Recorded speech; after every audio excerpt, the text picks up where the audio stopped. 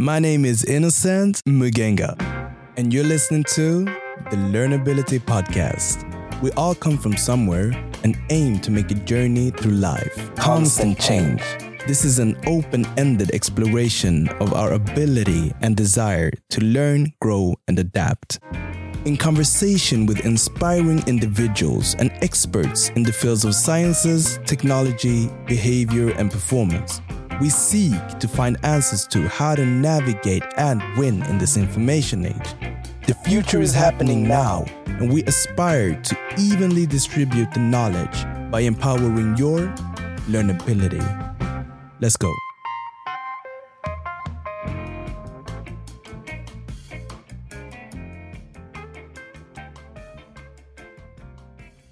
My name is Lina Maria Mannheimer, and I'm a filmmaker. And I'm here because of my new film, Mating. Mating, yeah. Mostly. And that's what we're here to talk about as well. Tell us a little bit about the experience, and you can tell us first and foremost about the film. What is it about, and then the experience filming it. My film is about Naomi and Edwin, two 20-something Swedish people that I met a few years ago. I started this whole project I was curious about what happens with our relationships when they suddenly take place on this infinite ultra-liberal market that is a digital one, where we can meet anyone at all times, anywhere. Yeah. And how do we present ourselves there? What does it do to what we long for? And how do you present yourself as an attractive human being? Yeah. So I interviewed 40 people between 18 to 25, so-called digital natives. Yeah, exactly. That have never really lived in a world without a high-speed internet. And I asked them questions about their mating behaviors, their view in the future, how they want to create a family, how they date, if they think they have a good sex life. How they see their possibilities of obtaining things in life and fulfilling their dreams. Yeah. It's quite intimate, but also...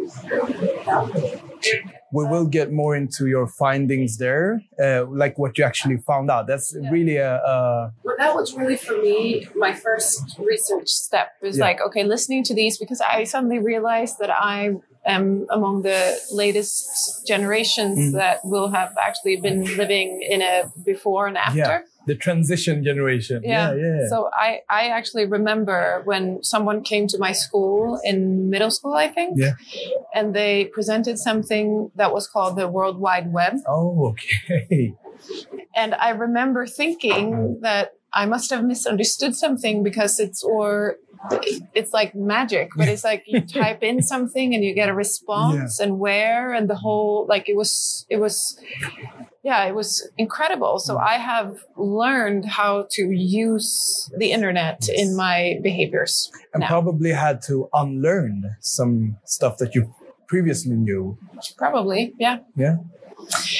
So I did these 40 in-depth interviews, and that was amazing. Yeah. Really fantastic. I walked into people's homes and I filmed them somewhere, and I talked to them for about an hour and a half. Yeah.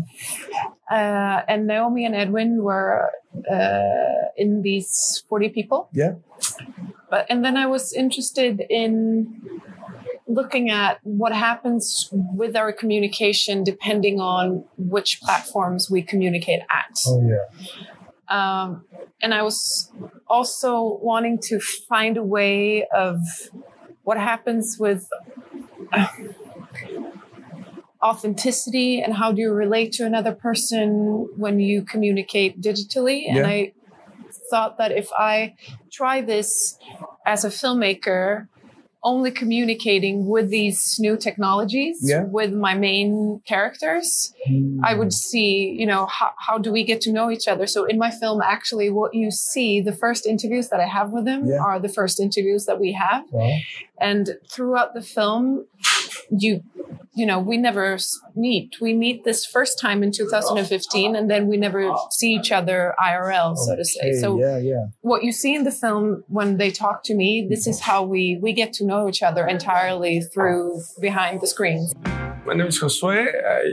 I'm a researcher in economics. Yes. My research explores how online dating changes how integrated our society is in terms of race, socioeconomic status, and so on and so forth. Oh, yeah. And what we're doing here is we're sort of exploring how different verticals and different technologies are developing and how that might affect our the way we interact with each other and what we call love and the future of that. So I want to start off with asking you about a field that I think you've researched a bit on, and that's our digital social integrations. Right. So one great thing about digital interactions is first, it's much easier to find someone who is also looking for someone like you. So for example, if I'm a divorced old male, it's kind of hard for me to find someone who is searching for me if I go to the pub every day, or it's hard to, or if I'm an homosexual person who has a small pool of potential partners. Oh, yeah. Meeting online makes finding someone much easier. And that means that searching, there are fewer costs for that. Yeah. Otherwise, perhaps you would be alone for a longer time and so on. And that's one big thing. Another thing is that it gets us outside our social bubble. So we go to school with people that are like us. We study with people that are like us. We live with people that are like us. And our communities are highly segregated. But with Tinder, online dating in general, you can meet someone who was otherwise a complete stranger, someone you would never meet. And that makes a huge difference because, okay, now you are interacting with people outside. And it's a bit the same effect that Erasmus has, studying abroad. Suddenly, okay, you meet new people. You start breaking the racial barrier. You start breaking the national barrier. And then suddenly you become a much wider person in the sense of who you know and who you could actually be matched to, which otherwise would be very difficult. For example, in the US, the average high school student has less than one interracial friend. So before we could cross the interracial barrier, but it was very hard. Well, Latino, we all live in some areas. Asian people all live in some areas. And that's a new thing that online dating is doing. Yeah. Meeting someone randomly, and that's great. That's really, the way you put it is great. You're sort of removing the limits of physical boundaries and opening up the whole world. So that's on the positive side. Have you explored any downsides of this, or what could the negative side be of this? Yeah, there are a few. So, for example, it could be that searching is cheaper, so is contacting, and maybe that will lead to some sort of, people are talking but not saying much, or the relationships are created are bad, or there's some abuse. Well, there's the possibility that there is some sort of abuse that dating companies are trying to prevent now, in the sense of somebody sending a copy-paste message to everybody. It's also true that in general we see that relationships that start online tend to last a bit longer than those that... And they also reveal a higher degree of satisfaction. Okay, that's kind of counterintuitive. It's so counterintuitive because if you talk to another person, they'll say, well, Tinder is for hookups. Yeah. And all right, but many people okay, you're meeting, you go for a drink, and then, we want to go out later, and so on. And that was an incredibly interesting paper in the scientific journal. And it's because, when you go online, you're actually searching. Oh, yeah. Maybe every of us knows how if you go to a pub, you don't know if the person you're going to talk to is also searching. And but online it is. So my name is Ylva Hansdotter, and I'm a PhD candidate at University College Dublin, where I am studying how we can leverage virtual reality to stimulate social good. And I also have a nonprofit organization, XR Impact, where we are leveraging VR to stimulate actions toward the UN Sustainable Development Goals. I love that work. I'm really glad you're doing that. And I think having tried VR, I think it's a really good tool in giving us another perspective, really allowing us to get in different positions. But I'll take you a little bit out of your comfort zone today, maybe, or not comfort zone, but your usual work. We want to explore VR in the theme of virtual love.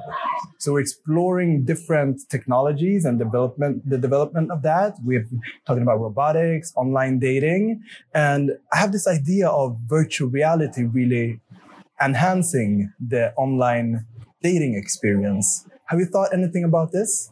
Well, it's actually not very far from my comfort zone because it is about creating emotions in VR. And VR is by far the most psychologically powerful medium we have ever created.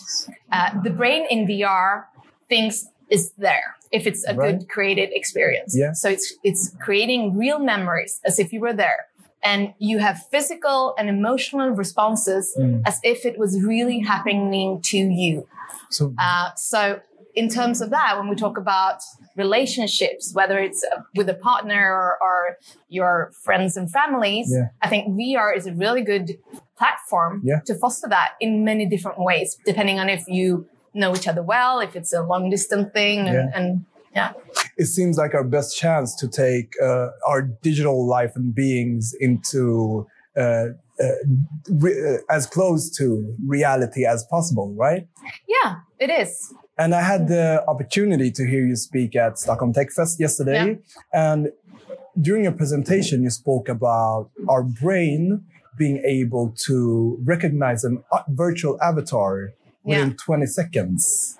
Yeah, so we usually think that we are very defined. Like, this is me, those are my arms, you are not a part of me, but you're real, hopefully. I'm real. But actually, our brain is really flexible. So it takes an average 20 seconds for our brain to accept something that isn't a part of our body as a part of our body if we do it in a good way. It doesn't even have to be in VR. There's an experiment where you get a rubber hand to be like your own hand, and you will respond to threats towards that hand as if it was your own. Wow. And you will also start redirecting energy from the brain to that virtual hand. And this has been proven to be the same in VR. So when you embody an avatar in VR, you get that for the entire body. And what's so interesting is that you start to associate yourself with the characteristics of that avatar. So if you're in VR and you are Albert Einstein, you actually, when you take off your glasses and go into the real world, you perform better at problem solving because you know you were smart there and you bring that out. So it's positive visualization and you can bring it to the real world, and it's been shown to have lasting effects in the real world. My name is Elizabeth Yoakum. I'm an associate professor of art and robotics at Aalborg University in Denmark, and I work in the research laboratory for art and technology. How long time have you been into robotics?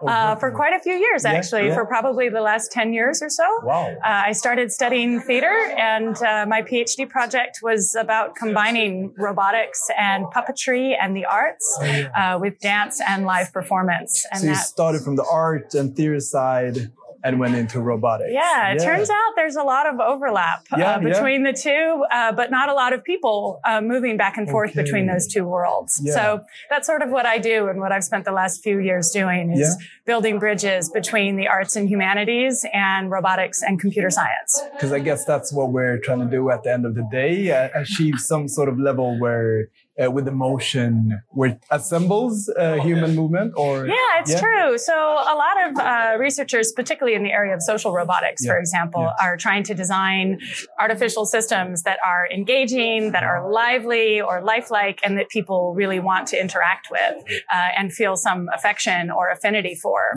And in the theater, we've been doing that for thousands of years. We've been creating artificial characters and artificial life. Yes, we've been doing it with human actors actors, but we've also been doing it with puppets and inanimate objects. So I see a really close connection between the two, even if the technology is a bit different. Yeah. And I'll try to explain now the connection I'm trying to do with what you do and robotics to the theme of this episode, which is called Virtually Loved. So to do that, I'll start off with an example. I recently watched a Netflix stand-up comedy of Whitney Cummings, where half of the show is her talking about a sex robot that she made of herself. And we've seen the movement from or I've heard talks about the movement from sex dolls into robots and furthering that.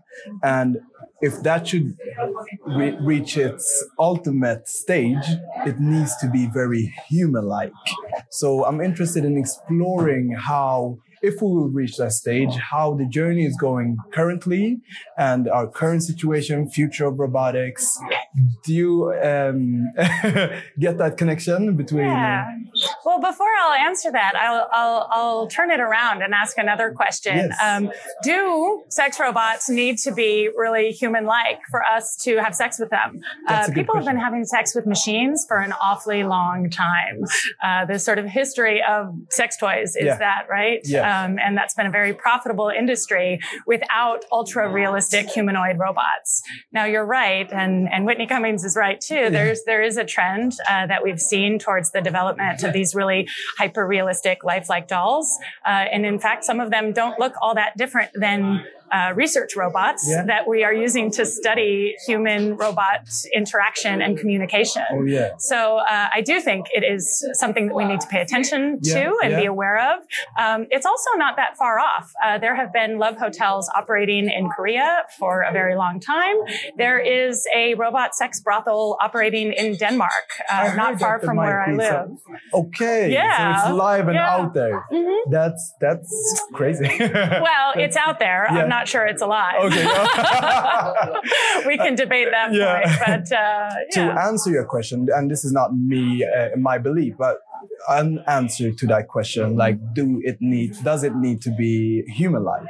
I'm guessing what you're trying to get at in making it human-like, or the speculation around it becoming human-like, is that we will replace our human relationships and be able to have that fully with a robot.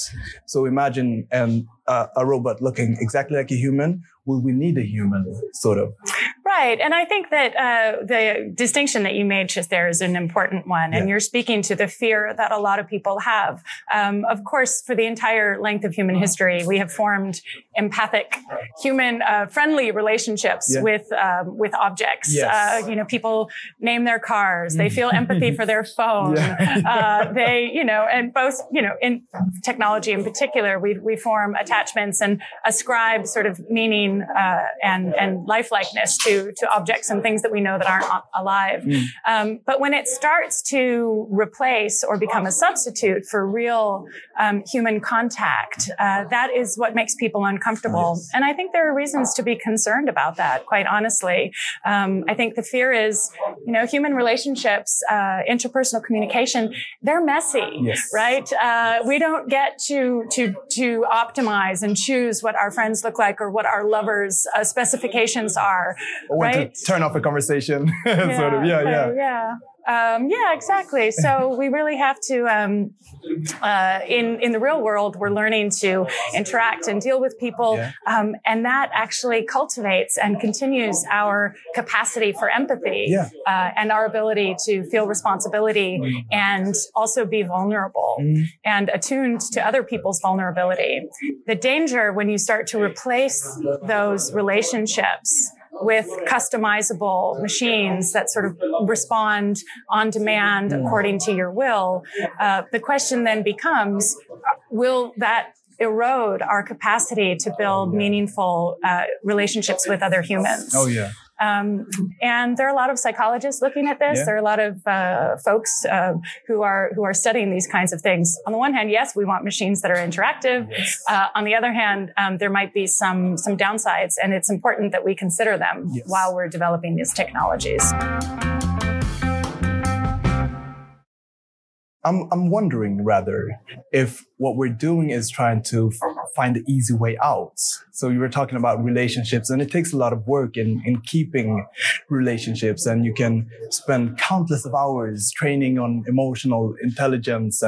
But if you have a robot, isn't that what we humans do? We innovate to make life more comfortable. Mm-hmm.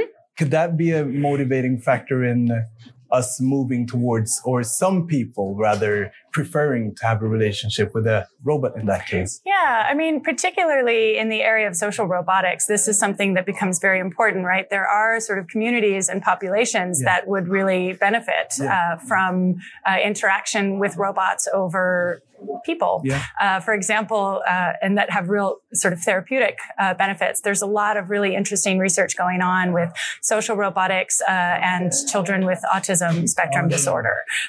There's social robotics projects that are working with elderly patients in nursing homes with dementia, and incorporating robotics into that kind of level of care. And, you know, there's very compelling evidence that these robot solutions are not necessarily substituting human interaction, but they're certainly sort of augmenting or providing some kind of solution to real emotional needs for contacts for these populations. It's certainly true that it's going to happen in our social lives in more mainstream circles as well. So I don't want to downplay the possibility or the potential of social robotics in our lives. I just think we need to be careful and think through where we want to be introducing these technologies and what some of the trade-offs are, because there are trade-offs. Yeah, and I'm wondering, do we really have any chance? Because we're creating this to solve problems, actual problems, and it's a good solution. Like if you have someone in elderly home that has the opportunity to meet someone limited amounts of hours, but the need is so much more. If we can bring in a robot, that's very positive. But there will always be the downside. And is there any way of escaping or keeping safe from that downside? Well, right. I think it would be great if we could meet somewhere in the middle, right? Yeah. So not to have an extreme reaction one way or another, to sort of exclude all human contact, or to reject all technology completely, right? Our history, human evolution with technology, these are questions that we've been thinking about what our relationship should be. And I think the thing that's pushing the issue a little bit more are the media and the kind of media coverage of advancements in robotics and robots that are now equipped with AI. Yeah. And that's one of the things I'm discussing and looking at in my research is these sort of media performances of robots and AI that trigger the imagination, but that also maybe are a bit misleading in terms of the current state of the art about where robotics and where AI applications really are at the moment. I think that's a big thing, media coverage, and you get an image, and you have popular culture as well, films portraying a certain image, and it's all speculations, and that leaves a lot of room for our fantasy to take it to the next step. It's true, and that's one of the things why I think this theme of fake it till you make it and virtual love becomes really important, that we as citizens are able to discern between the fact and the fiction. Yeah. And it's becoming increasingly difficult to do, just as it is within online and virtual worlds. It's also increasingly difficult with kind of machines that we meet in our daily life, robots that are sort of giving staged performances. And I'll give you an example. Recently, about 2 years ago, there was a humanoid robot that was granted citizenship in Saudi Arabia, the Sophia robot. I read about that. Made by Hanson Robotics. Now, that is a spectacular robot. It is absolutely a wonderful work of art. Yeah. But it is not an AI. And it also kind of troubles the question of when we're discussing human rights for robots in a country and in a part of the world where women still do not enjoy equal rights. So these kinds of questions where I think that these media performances might be distracting us a little bit from important questions, which is why I wanted to turn your earlier question around a little bit. Really instead of thinking about what the sort of human cost is, what the human and what the cost and choices we make as a society are, to remember that we actually do have a choice in building these robots. They are not inevitable, right? No. We actually get to decide how they get built, where they get introduced. Are we using them in schools? Are we using them in healthcare facilities? These are human choices. A lot of what we're talking about here is new. So we're still learning a lot of it. You were talking about how you were a part of this transition generation. And we're really still learning. Some of us are born into the digital, but I think even they are learning. I'm born 91, so I'm 28. Yeah. So I also have my childhood without the digital. But not your teens. Not my teens. No, exactly. That's a huge difference. Yeah. So let's talk about broader terms, because you interviewed 48, did you say? 40. 40 teenagers or young adults. Young adults, What sort of insights did you gain from these interviews? And if you're to paint with a broad picture, what I'm trying to get at is all this that we're exploring. So if it's virtual reality, robotics, online dating, it's a lot in the future. And like we said, I think this is the generation that this is very relevant for. So how are they adapting to and encompassing the digitalization? Well, one thing that I thought was very interesting was that I strongly had the feeling that they wanted to talk to me. Many of them said, because I asked them in the end of the interview, I would ask them, so why did you agree to do this interview with me? Or what were you hoping to get? Or what did you want to give? Or like, why are we here? And many of them express that I'm in the middle of something here and I have no clue what it is. I don't know really how it will affect me. And I don't have much to look at because I don't really know. So it was like they were feeling that they were contributing to a greater good by talking to me and really wanting me to give them answers. If I give data. This to you, maybe you can explain to me what's going on. Because of course, this is maybe the fastest technological shift or revolution that mankind has ever known, which is mind-blowing when you think about it. So we know that this is a revolution. We know that it affects all parts of our lives, most probably our brains, the younger generation's brains, our behaviors, and we don't really know how, and we don't know what the consequences will be. And them growing up, they can't look, usually a generation, they look at older generations and they reject that. They say, fuck you. I don't want to do it like this. I'm doing it my way. I'm doing it this way. But you're in communication. Now suddenly you have a generation that, first of all, if you're not on their platforms, you're not communicating with them. So even though you might be in the same house, if you are not on those platforms where your children are at or your young adults, you don't know what's going on.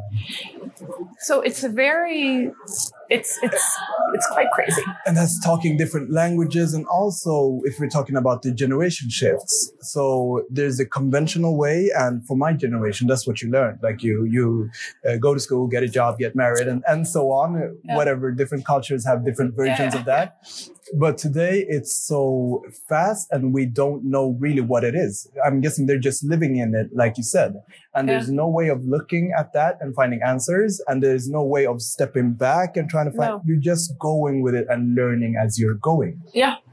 And that was when it came to Tinder, for example, something that many of them said was that I'm there and I'm in there and I do it and I get sucked up in it and then I get exhausted and then I get off it for a while. That was very common. Okay, so they sort of need a detox from it. Yeah, because it was like now I'm generalizing, of course, but And also it was a few years, but that was how I remembered like many of the stories went, that I go in there and I'm there and I meet several people and, maybe I sleep with them and, I date several, and then it's just like this exhaustion, I think, of investing emotionally and, maybe you have met several people that you're not really interested in. And at the end of the day, you're just like, what the fuck is going on here? What am I doing? And this is nothing, or I'm hurt, or whatever.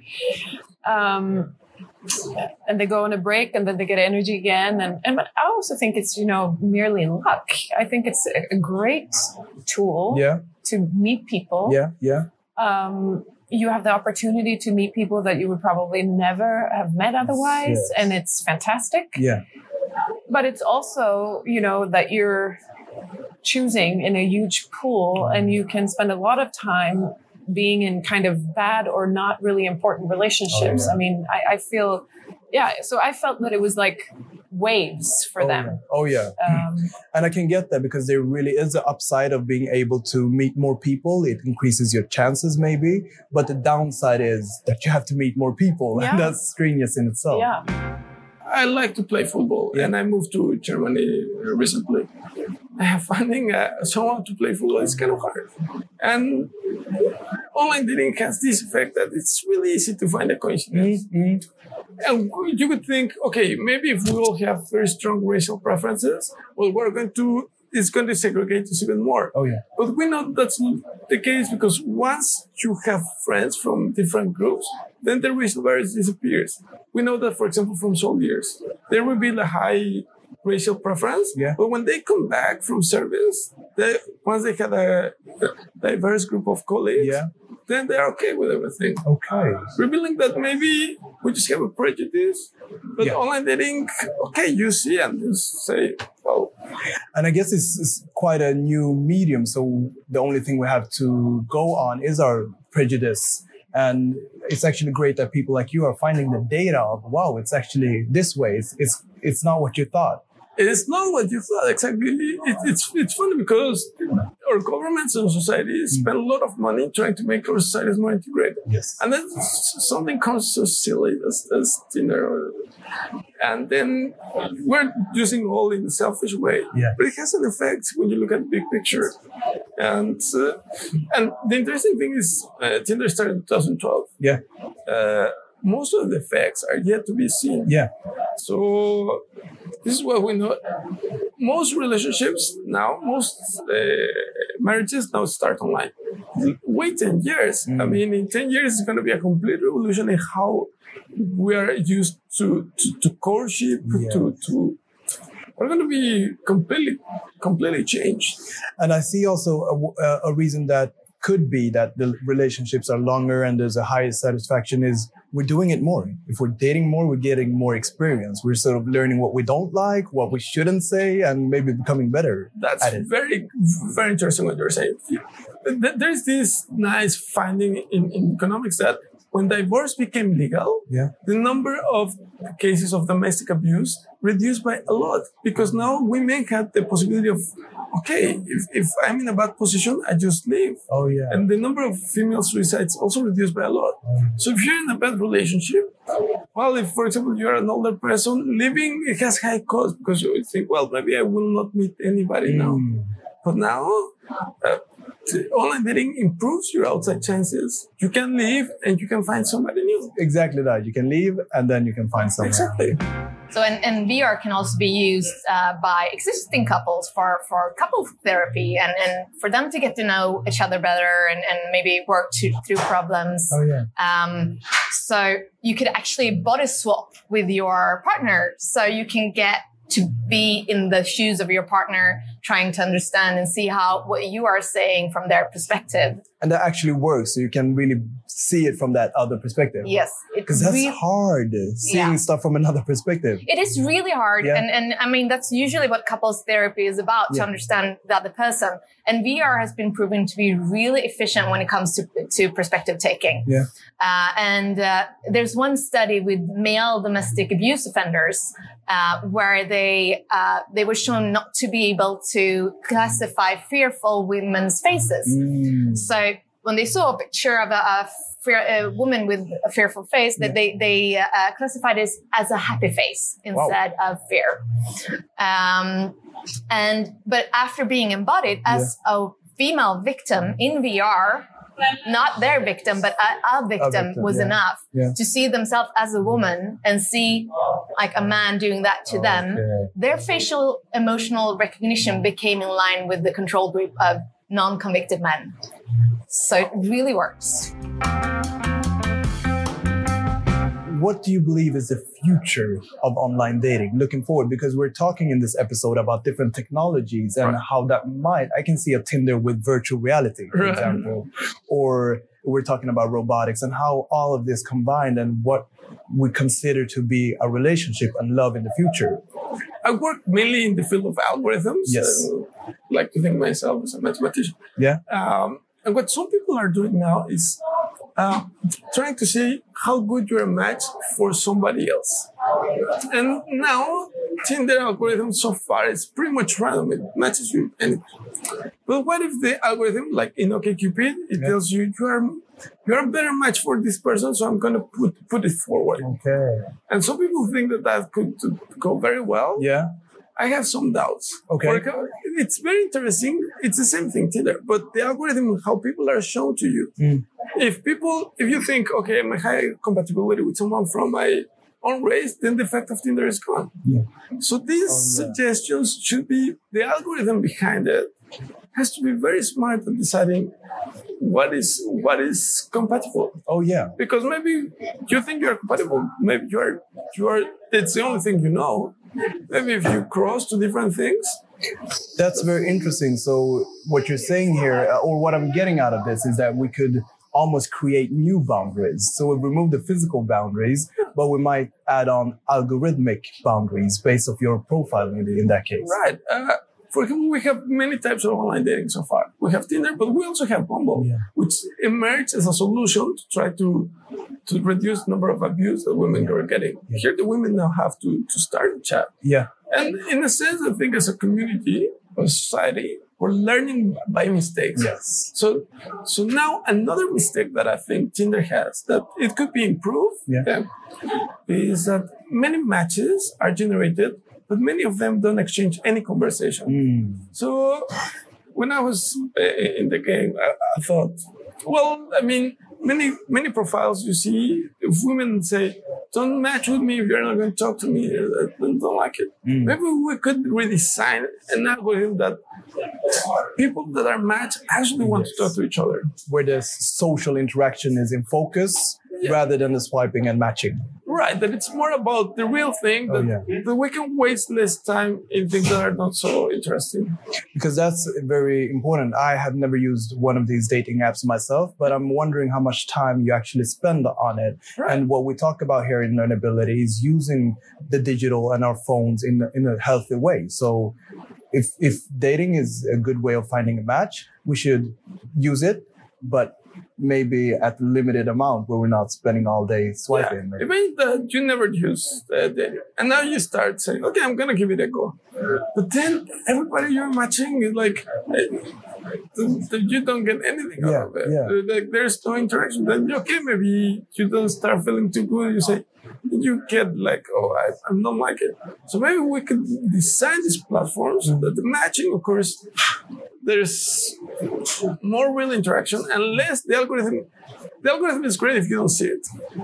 The more you see it means So we can do better at that. If we're extrapolating into the future, we've spoken a little bit about the future here. Is the thesis of virtual reality being a huge part of online dating, is it viable or is it... It will be a huge part of online dating. Yeah. But will it be of dating? Yes, that's good. I wanted to reframe my question because I realized I said online dating, of relationship building. So yes, I do think already today most people meet online. We're living in a more global world. And there are also some people that maybe are afraid to go out dating. They might have social phobias or other things that makes them not want to go out there and have relationships. And in VR, you can actually put on this shield, but you will still get the emotions. Oh, yeah. So, you will not get to intimacy maybe of somebody touching you, but maybe you will, because soon you will have the motion trackers and you could even have oxytocin release into your bloodstream. So you can, wow. And we know that VR does produce real emotions and real memories. Yeah. So I think that it will be a big part for some people, and I think most of us will have been at least in a couple of dates in VR in like 10 years. The sex industry is one of the most profitable, and that it has also been at the forefront of every major technological revolution. So I don't think it would be, I think it would be unwise to sort of think that robotics and the evolution of AI wouldn't be part of that, or that there wouldn't find an application, a potential market there. There absolutely is. And there are plenty of companies around the world, in the US, in Asia, working on these dolls, selling these dolls. But again, I think it's important that we sort of look at how and where they're being introduced. On the one hand, there's a great potential. You can kind of see the possibility for addressing some of society's problems and some, for example, human trafficking and sex workers. On the other hand, you're putting sex workers out of work, right? So the same conversations about, will robots take our jobs? This is also employment for a large, a percentage of the population, and for people for whom other forms of work might not necessarily be available. So looking at kind of the politics and ethics, not just are sex robots good or bad, or what does that do for us as people, but actually how does that transform, what is the larger impact of that decision on our society? And there might be some benefits there. I think there are some cases to be made for it. And there might be some drawbacks too.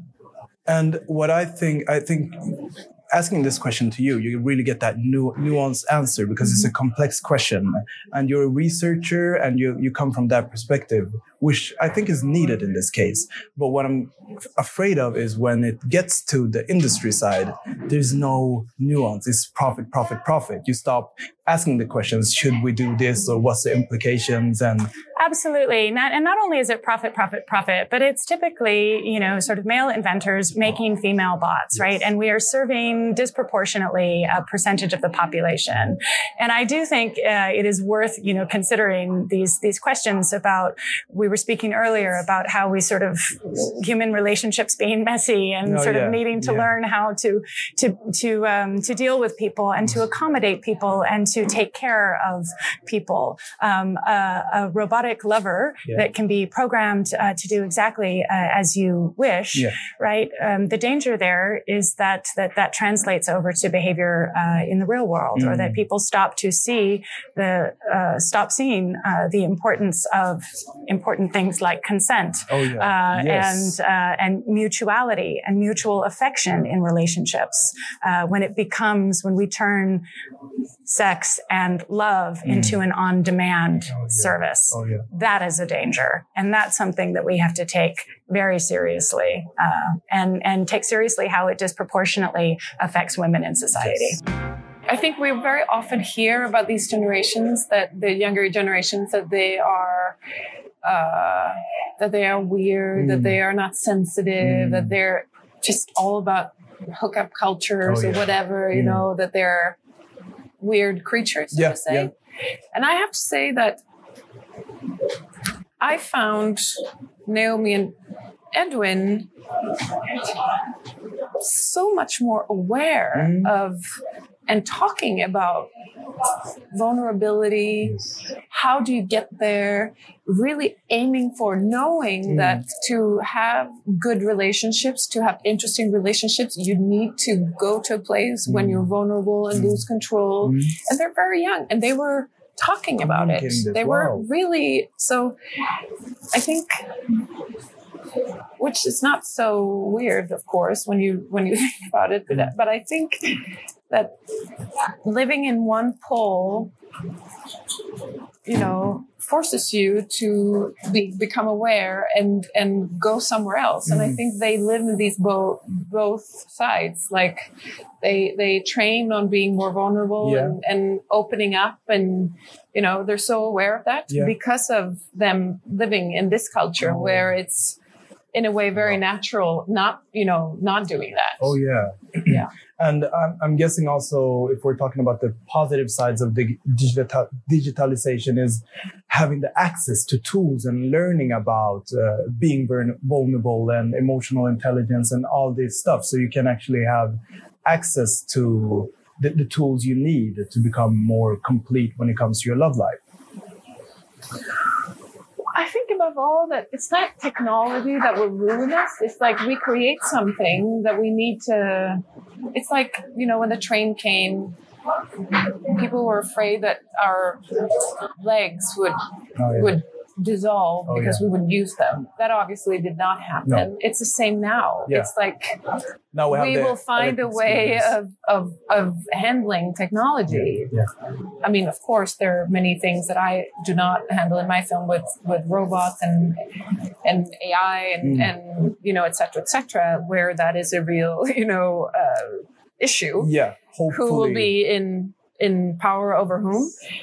But we're very adaptable human beings. We will find a way. What's going on now is that we're in the middle of something. We've created these beasts with our phones, and we're in the wild, wild west, basically. Yes. So we have many behaviors that I am sure, and not in a very long time, will be crazy for us. It's like smoking. We will look back at it and be like, how could we? Yeah. Insane. I can definitely see that happening. Yeah. And there will be reactions to it. Yes. I mean, we will use technology in a way that is good for us. But of course, we probably will have a generation or two where they will be challenged. Yeah. And I think it's really important in this. There's so many unanswered questions. Yeah. And it's important having researchers and scientists exploring the questions, as well as artists as yourself exploring and trying to illustrate. So I really want to take the time to thank you so much for the work you do and your time here. Thank you so much for having me. Thank you. Really great perspective. And you gave me a positive outlook on online dating. I'm really glad for that. And also a view of where this might be heading. Thank you so much. Thank you. Thank you. Thank you very much for sharing your insights. It's been great having you here. Thank you very much. Science fiction and the cultural imaginary, they point the way, right? Yes, that's part of our collective dreaming. And that is a very important function. Yes. I think, certainly, without artists depicting space, we wouldn't have really dreamed of going there, right? So the role of science fiction is important for helping us think through. We just need to be clear that we are not confusing science fiction with science. Yes. And science. True. Thank you very much for sharing. Thank you very much for having me. Learnability Podcast is produced by Levels, working in the fields of digital transformation, innovation, product development, and venture. If you want to know more about us, visit at wearelevels.com.